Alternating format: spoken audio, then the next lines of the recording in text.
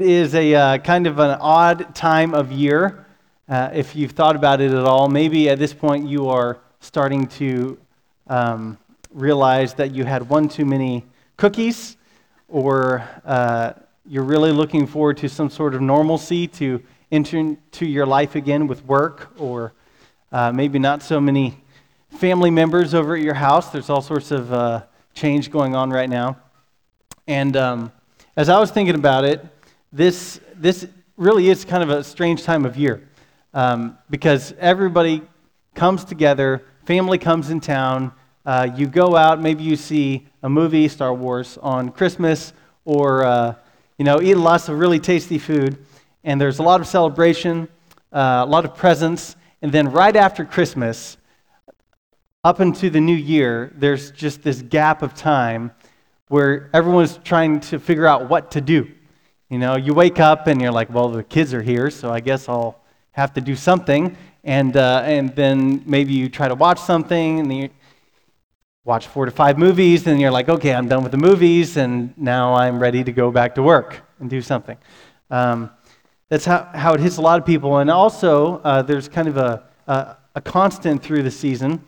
If you read any articles online about holiday blues, people talk about it differently, but there's always some kind of feeling going around that in the midst of all the hustle and bustle, in the midst of all the family, all the people around you, and all the good things that there are to enjoy, and all the presents that you just received, there is a feeling of despondency or of unsettledness that a lot of people experience as the holiday blues, where they say, even though I have all this great stuff around me, I feel sad.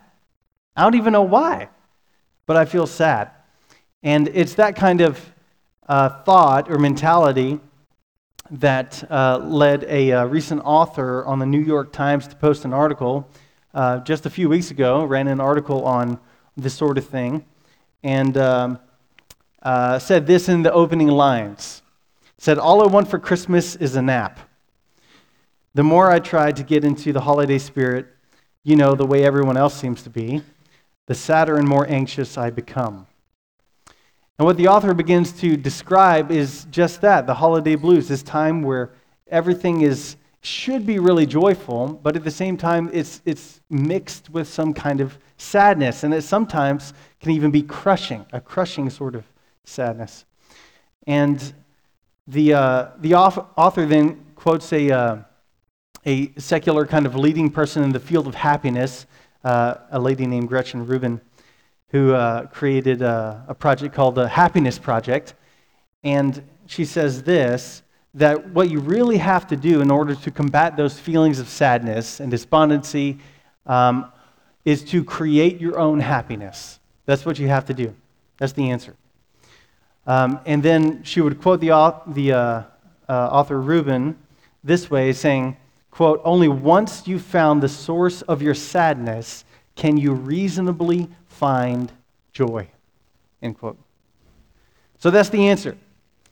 In this kind of limbo phase of the year, when people feel sad for one reason or another, the answer is, if you feel that way, you have to change it. You have to create your own happiness. You have to do something about it. And one of the main things you have to do is find out why you're sad, and then you can be joyful. That's the answer from the New York Times. This is not the biblical answer, and we'll see why this morning. But it hits us nonetheless, and people are struggling with this. And I would say that in the article, there's some great tips on kind of how to deal with some stressful times of the year. But we experience it nonetheless, and we really need a solid answer. We need some stability in life to handle this kind of thing. And as you all know, that this past year has been pretty unsettling for my family in some ways. Some challenges that we've had. This past summer, I transitioned off staff as a pastor and have been a lay pastor now for 4 months at the church, and it has been great to be in that capacity. It's been really great to see Seth come on board and all the different ways that God has been growing the church. It's been really encouraging to us. But in this kind of limbo that we've had in our own lives, one of the things that we've been doing is trying to find another position at another church. And I can say, as some of you have probably heard by now, that God has provided. He's answered. In the midst of all these kind of questions and feelings of unsettledness in some ways, God's provided for me and my family a position up in Seattle, Washington. And you would probably have to say, why Seattle first? I mean, that's the first thing everybody thinks, like, Seattle, really? And certainly we would be sad to leave our family, friends, church, and the great state of Texas. But apparently they already know up there, like, Texans are a different breed altogether, so don't have to talk about that a whole lot. But in this season for us, I notice this kind of unsettledness and see God's provision and just marvel at his faithfulness. And so I'm excited. We're excited about the move. Feel free to talk to me after if you want more details. But we'll be moving our family and all of our stuff come here February probably. So I want to make the most of the time that we can with you, certainly. But as I say that and talking about the move and all these things, I've been really reflecting on God's faithfulness. And whether it's the holiday blues or new seasons in life and new changes, I am called to think on God's faithfulness. And Genesis 15 is one of the best passages in the Bible to see that. And so that's where we're going to be this morning. Seth said you can preach whatever you want, so I said this is what I'm going to do, Genesis 15. Let me give you the main point for today. It's this, that God's covenant promises never fail. That's the main point. God's covenant promises never fail. And there's three ways that we'll break up the chapter to look at it. First is covenant context. Second is covenant curses. And third is covenant completion. So let's get into reading. We'll explain covenant here in just a second, but really want to get into the text. So if you would, listen to Genesis 15, 1 through 6. After these things, the word of the Lord came to Abram in a vision. Fear not, Abram. I am your shield. Your reward shall be very great. But Abram said, O Lord God, what will you give me? For I continue childless, and the heir of my house is Eliezer of Damascus. And Abram said, Behold, you have given me no offspring, and a member of my household will be my heir. And behold, the word of the Lord came to him, This man shall not be your heir, your very own son shall be your heir. And he brought him outside and said, Look toward heaven and number the stars. And if you're able to number them, then he said to them, So shall your offspring be. And he believed the Lord, and he counted it to him as righteousness. This may be a Sunday school Bible story that you're familiar with. And Genesis 12 is kind of where things pick up with Abraham's story, or Abram's story. I'll use the names interchangeably. His name hasn't quite been changed to Abraham yet, but it's about to be. In Genesis 12, God comes to a Chaldean pagan man and says, I will bless you, Abram. I will bless you. I will make you be a blessing to all the earth, and you will become a great nation. Abram, having nothing to merit this response, says, okay, and he up and leaves his hometown and follows God into the wilderness. And as that happens, Abram learns to obey God, and it's sort of a progressive thing as it starts out. Abram is, as it turns out, something of a coward and a liar, not the best character qualities, but God continues to lead him, so he leaves and goes out on his own, following God, and his nephew Lot goes with him. This is all part of the covenant context. And as he's called out and he goes, Abram's nephew Lot goes out as well, and then ends up getting captured by some foreign kings. So he becomes a prisoner of war, and Abram says, I got to do something about this. I'm just giving you the rundown on a few chapters here. And Abram ends up saying, I'm going to go rescue him. So he goes to rescue Lot, takes him back, defeats all the kings. It was a coalition of kings. And then he rescues Lot. And then God comes to Abram after this episode. And so we see the opening lines, after these things, the word of the Lord came to Abram in a vision, fear not. So what does Abram have to be afraid of? Well, as you're reading, one of the things that would stand out to you if you're Abram is, I just beat a bunch of kings, and there's a bunch of kings that probably want to kill me because I did that. So he's probably actually afraid for his own life and family and everything else that he has, because he knows he is one man with a family, about 70 people, but that still is not that impressive in the rest of the world's eyes. And so he's probably afraid about that, but more importantly, as we see, he's afraid that God's promise to him won't come to fruition. He talks about his heir being Eliezer of Damascus. Things will default to the head of his household, which is a servant. He has no son to pass things on to. It's just him and his wife, despite all the things that they have. And so Abram here is really wrestling with fear and faith. He's in a place in life where he has just seen, somewhat similar to the holiday blues, I would say, God's faithfulness, rejoiced in what God has done. He's seen a massive move of God. God has protected him. He's brought his nephew back to him and all his possessions. He's protected him from all these foreign kings. And now, just after this, Abram's afraid.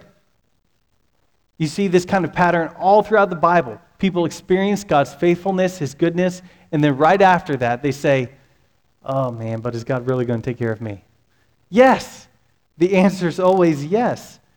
And so Abram here is afraid, and God comes to him. He speaks to him, and he says, I will confirm the promise I made to you. So Genesis 12, it's very important here in knowing what's going on. And in Genesis 15, God comes and he essentially reaffirms his promise. He says, you really want to know if I'm going to keep my word to you? And Abraham says yes, and he believes God. And at this point, we're really starting to sum up the covenant context. You see, the covenant context going on, again, we'll get to covenant in a second, is that before Abraham does anything, God comes to him. God provides for him. God promises things to him. Abraham does nothing for this. He doesn't go out to God. He doesn't know God first. He doesn't try to impress God.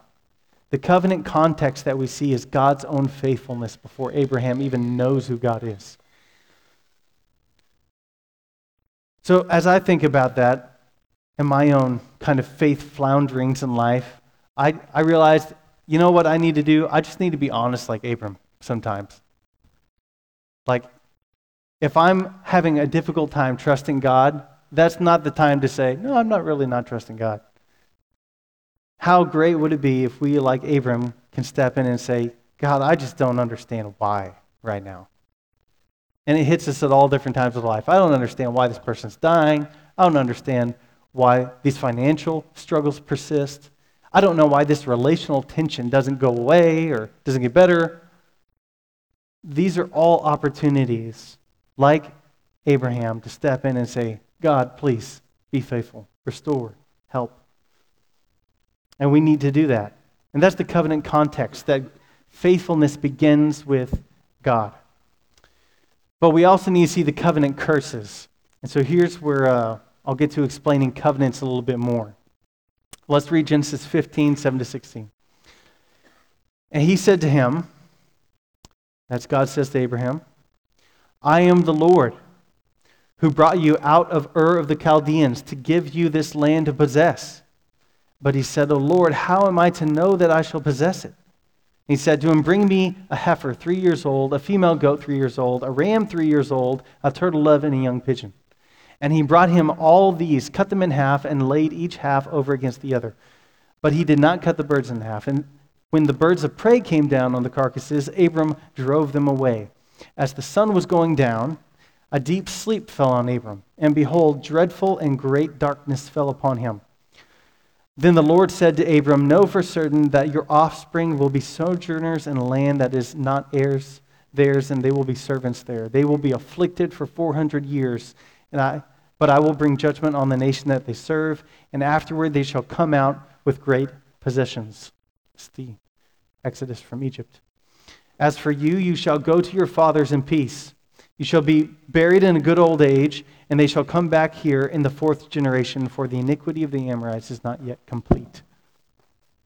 So the first part of Genesis 15 normally makes its way to Sunday school stories. The rest of Genesis 15 doesn't normally get there, okay?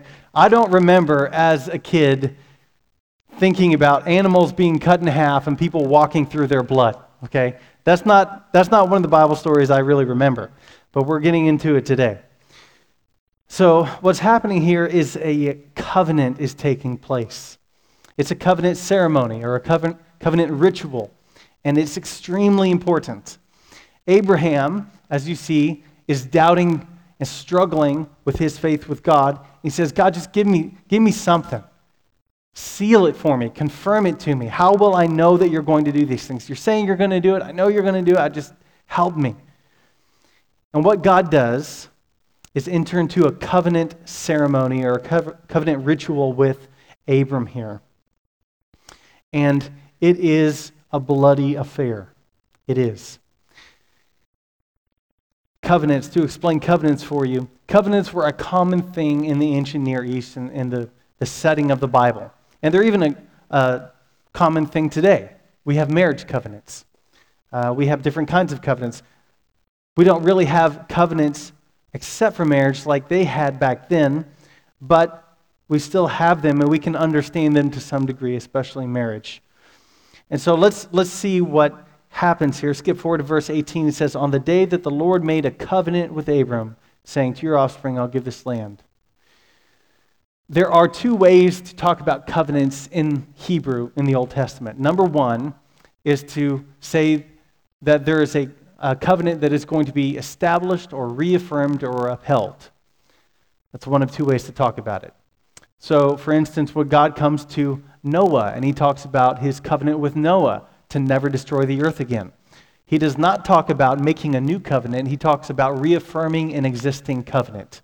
He says, I will take care of you. I will take care of the earth. This destruction will not happen again by a flood. So that's one way to talk about it, but that's not the way it's talked about here. The way it's talked about here is to cut a covenant literally. So it says, make a covenant with Abram. Literally, that means to cut a covenant, which obviously we understand as cutting animals in two. And this is something that has never been done before in the history of the world. This particular covenant. It's brand new. This is something that will guarantee whatever is being promised on pain of death. And so in an ancient Near Eastern world, which is the Old Testament world, as this is going on, Abram understands, I need something. And God says, I'm going to come to you and I will give you something that cannot be revoked. It cannot be pulled back on. This is the one thing that will happen regardless of any other things. It is a covenant between you and me. And so they cut a covenant. And this is not something odd in the Old Testament, as I said. We actually have documents. If you want them, I can give them to you. But translations of original covenants or treaties between different nations in biblical times. So one of the most helpful ones is a treaty that we still have between Egypt and the nation of the Hittites. And in that treaty, the same sorts of things happen here. There's animals that are cut in two. There's oaths of a covenant. There's a lot of different elements of a covenant. There's a title, a prologue. There's stipulations. There's depositions. There's witnesses to it. There's cursings and there's blessings. This is very much a legally binding ritual, but it's far more than that. Far more than that. This is this is the most personal sort of commitment that you can make to somebody. It's not simply legal, it's not simply paper, it's far more, it's personal. And that's what God does with Abraham here. So I'm giving you information. It's all going to make sense in a second. But what we see is after God does this, or as he's doing it, there is a ritual here. And from other extra biblical information, the way that we know this normally went down is the animals are cut in two, and then the two parties will go hand in hand, holding hands together, and they would walk through the cut animals in the blood in a figure 8, symbolizing that this covenant is breakable only by the blood that is shed here. Essentially, the point is, if I break the covenant, may my life be like these animals, sealed in blood. Again, not the normal Sunday school message, but that's what God is communicating, and we should pay attention to it. And we have some examples like this. A lease, if you are ever leasing a home or rent, you enter into a lease agreement, and we see a little bit of this with the curse, that if you break that lease, if you get out of that lease before the year is up, or whatever the time frame is, or you damage the property, you will get the cursings of the lease upon your head, right? We know that. It is something to deter you from breaking your word and saying, I'm going to keep this. I'm not going to pay an extra $1,200 or $40, whatever it is for this rent house. The curses of the covenant essentially would fall on you if you did that. Now, thankfully, we don't have to go through this whole ceremony to get a rent house these days. But it just highlights the sort of intensity that's involved in this covenant. Not only that, we have marriage. What do you say in your marriage vows? To death do us part. It's the same kind of thing. There are blessings and cursings involved in covenants, and what God is saying as he's participating in this is this curse of death will fall on anyone who breaks the covenant. That's how it worked. And so people would break the covenants in Old Testament days, and then they would die because other nations would come and say, here are the lawbreakers, they don't keep their word, and then they would kill them. So this is a very serious thing.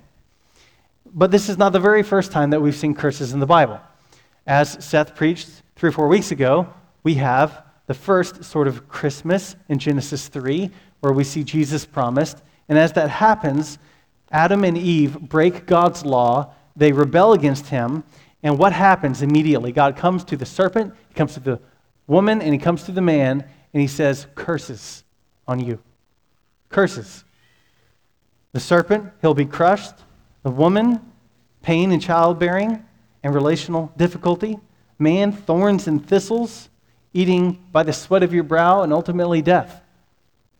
You'll return to dust. These are curses, and it's not only in Genesis, it happens later on in Deuteronomy.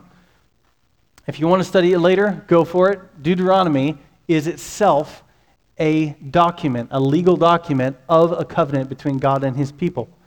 And so all the elements are found there. And I'll just jump forward here at the end of it and read you a little bit of chapter 28 of Deuteronomy. Again, cursings of the covenant. But if you, speaking to Israel, will not obey the voice of the Lord your God and be careful to do all his commandments and his statutes that I command you today, then all these curses shall come upon you and overtake you. And for the next 2 chapters, curses. And it lists it out. Cursed shall you be in the city, in the field, your basket, your kneading bowl, the fruit of your womb, the ground. When you come in, when you go out, cursed if you break this covenant. And in verse 20, the Lord will send on you curses, confusion, and frustration in all that you undertake to do until you are destroyed and perish quickly on account of the evil of your deeds, because you have forsaken me. There are serious consequences to breaking your word, breaking a covenant. And it sounds horrible. I mean, I don't read that and I say, wow, that sounds like something I could handle. That's horrible. I mean, cursed at every point in the day. If I were to go to you and say, every cell phone that you purchase, every phone you have for the rest of your life from this moment on is cursed. Every one that you touch will break. It would get annoying, right? You get one, within a week it breaks. Get another one, second week, oh, maybe it's just a fluke. Another one breaks. Third, okay, you just can't have a cell phone anymore. That would be annoying. These curses are not annoying. This will decimate you. There's no coming back from this kind of cursing unless God intervenes. And so that's what is happening here in the covenant curses. It's serious stuff. And it should cause us to really think about our own lives. I mean, who really keeps their word like this? You know? Who really keeps their oath on pain of death? It's hard stuff. But that's why it doesn't end there, and it goes on to what we can say is the covenant completion. So let's keep reading. Genesis 15, 17 through 21. When the sun had gone down in this covenant ceremony, and it was dark, behold, a smoking fire pot and a flaming torch passed between the pieces. On the day the Lord made a covenant with Abram, saying, to your offspring I give this land, from the river of Egypt to the great river, the river Euphrates, the land of the Kenites, the Kenizzites, and the Cadmonites, the Hittites, the Perizzites, the Rephaim, the Amorites, and Canaanites, Girgashites, and Jebusites. What is going on besides a lot of ites in this passage? There's some strange things happening. It's already strange that we see, to our understanding, all this blood and animals, but now a smoking fire pot and flaming torch appear. It's getting weird, and it's getting weird even for their day. Okay, so we're not alone in this, but something very odd is happening, and we know that God's made a covenant with Abraham, so he's the one who is this smoking fire pot and flaming torch. God's the one making the covenant with him. But what do these symbols mean? The shortest way to talk about it is that these symbols are speaking of God's own presence, his own presence. In some hundreds of years later on, when God's leading his people, the Israelites, out of Egypt, what happens when he does that? There is a cloud by day and a fire by night that goes before them everywhere. And it symbolizes God's presence, and it's the same here. What's happening is God himself is coming down, and he is going through this ritual ceremony with Abram. It is not anyone else. God himself is doing it. He is walking through this covenant ceremony in person. And that's important. But there's something still more important about this, and it's really odd. We kind of skipped over it. The oddest thing in this entire account is that Abraham, if you didn't get it, is incapacitated. He's set on the side. While this whole ceremony is going on, God makes Abraham go into a deep sleep and sit on the side, and so he can't participate. So what happens is God participates on his behalf. This is incredible. Absolutely incredible. There are two things that really stand out about this whole account that make it unheard of today and in the ancient world. Number one, covenants were done between nations and nations. They were not done between a God and a man. This is completely different. In the Old Testament, these covenants would happen between one nation and another. Symbolically, they understood there's something going on heavenly between my God and your God. That's as far as it went. What God communicates here is no, there is not one nation to another. There is not one God to another God. It is me and you, God to man. That is the first thing. It makes it unheard of. The second thing, and the most important, is that God is the only one to participate in this covenant ceremony. This never happened before. It almost removes the entire purpose of participating in a ceremony like this. What's the point in this whole thing if I'm the one who has to pay for it? And that's the message. That's what's happening. God is, here we see, the guarantor in the covenant of his side and Abraham's side. And if we think about that, we'll say, well, okay, God's entering into a covenant. He's putting his life on the line if he breaks his word. Does God break his word? No. So, there's no problem for God here. God's not going to break his word. He's holy, he's just, he's righteous. always truthful. He's not going to break his word.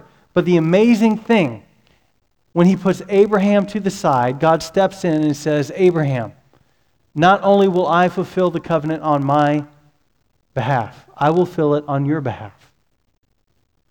While you are on the side and you can't even participate, when you break the covenant, or your sons break the covenant between you and me, I will pay for your rebellion. I will pay for your sins. This is another place in the Old Testament where we get to see the gospel. And it's incredible that God is the guarantor. God says to Abraham, if you break your word, I'll be cursed, not you. And this is not the first time anybody has seen this. Paul, the Apostle Paul, saw it clearly, and in Galatians 3, he talks about it this way. A great 2 verses to memorize if you want to memorize anything. Galatians 3, 13 and 14, that Christ, Jesus comes, and he redeemed us from the curse, same language, cursing, curse of the law, which is a covenant, by becoming a curse for us. For it is written, cursed is everyone who is hanged on a tree. You know who's hung on a tree? Liars, deceivers, lawbreakers.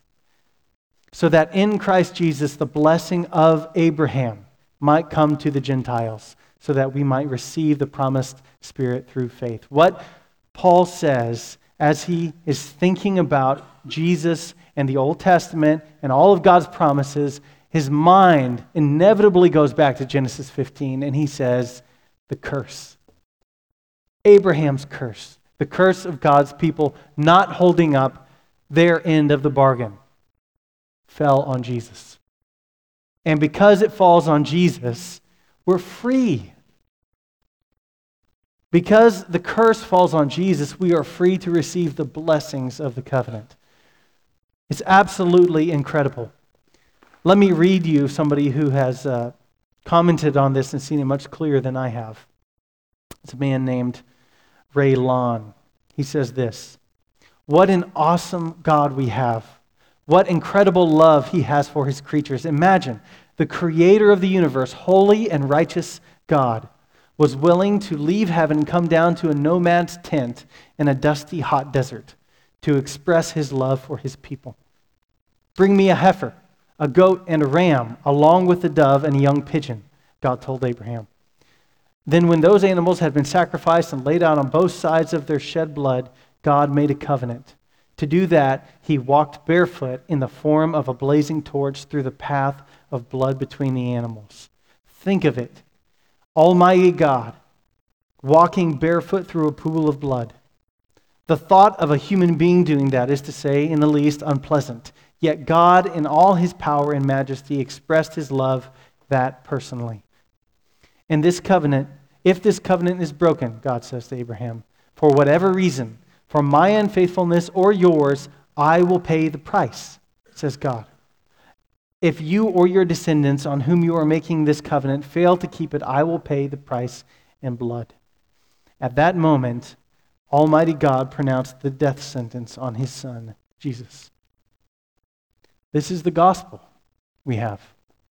That on the Christ, Jesus took on the curse that we deserve for breaking the relationship with God.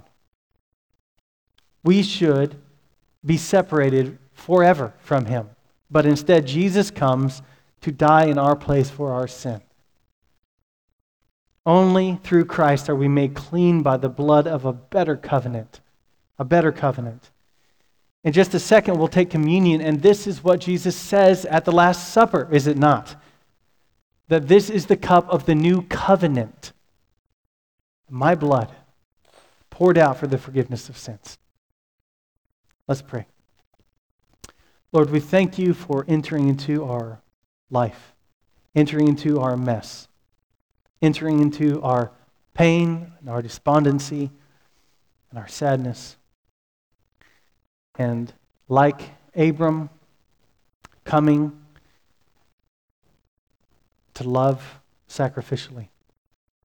Lord, we thank you for Jesus who stands as our intercessor of a new and better covenant that no one can ever break or destroy. Thank you for life with you. And we thank you that that life extends into a new year in 2020. God, you are holy, and you are worthy of our praise. We praise you. Amen.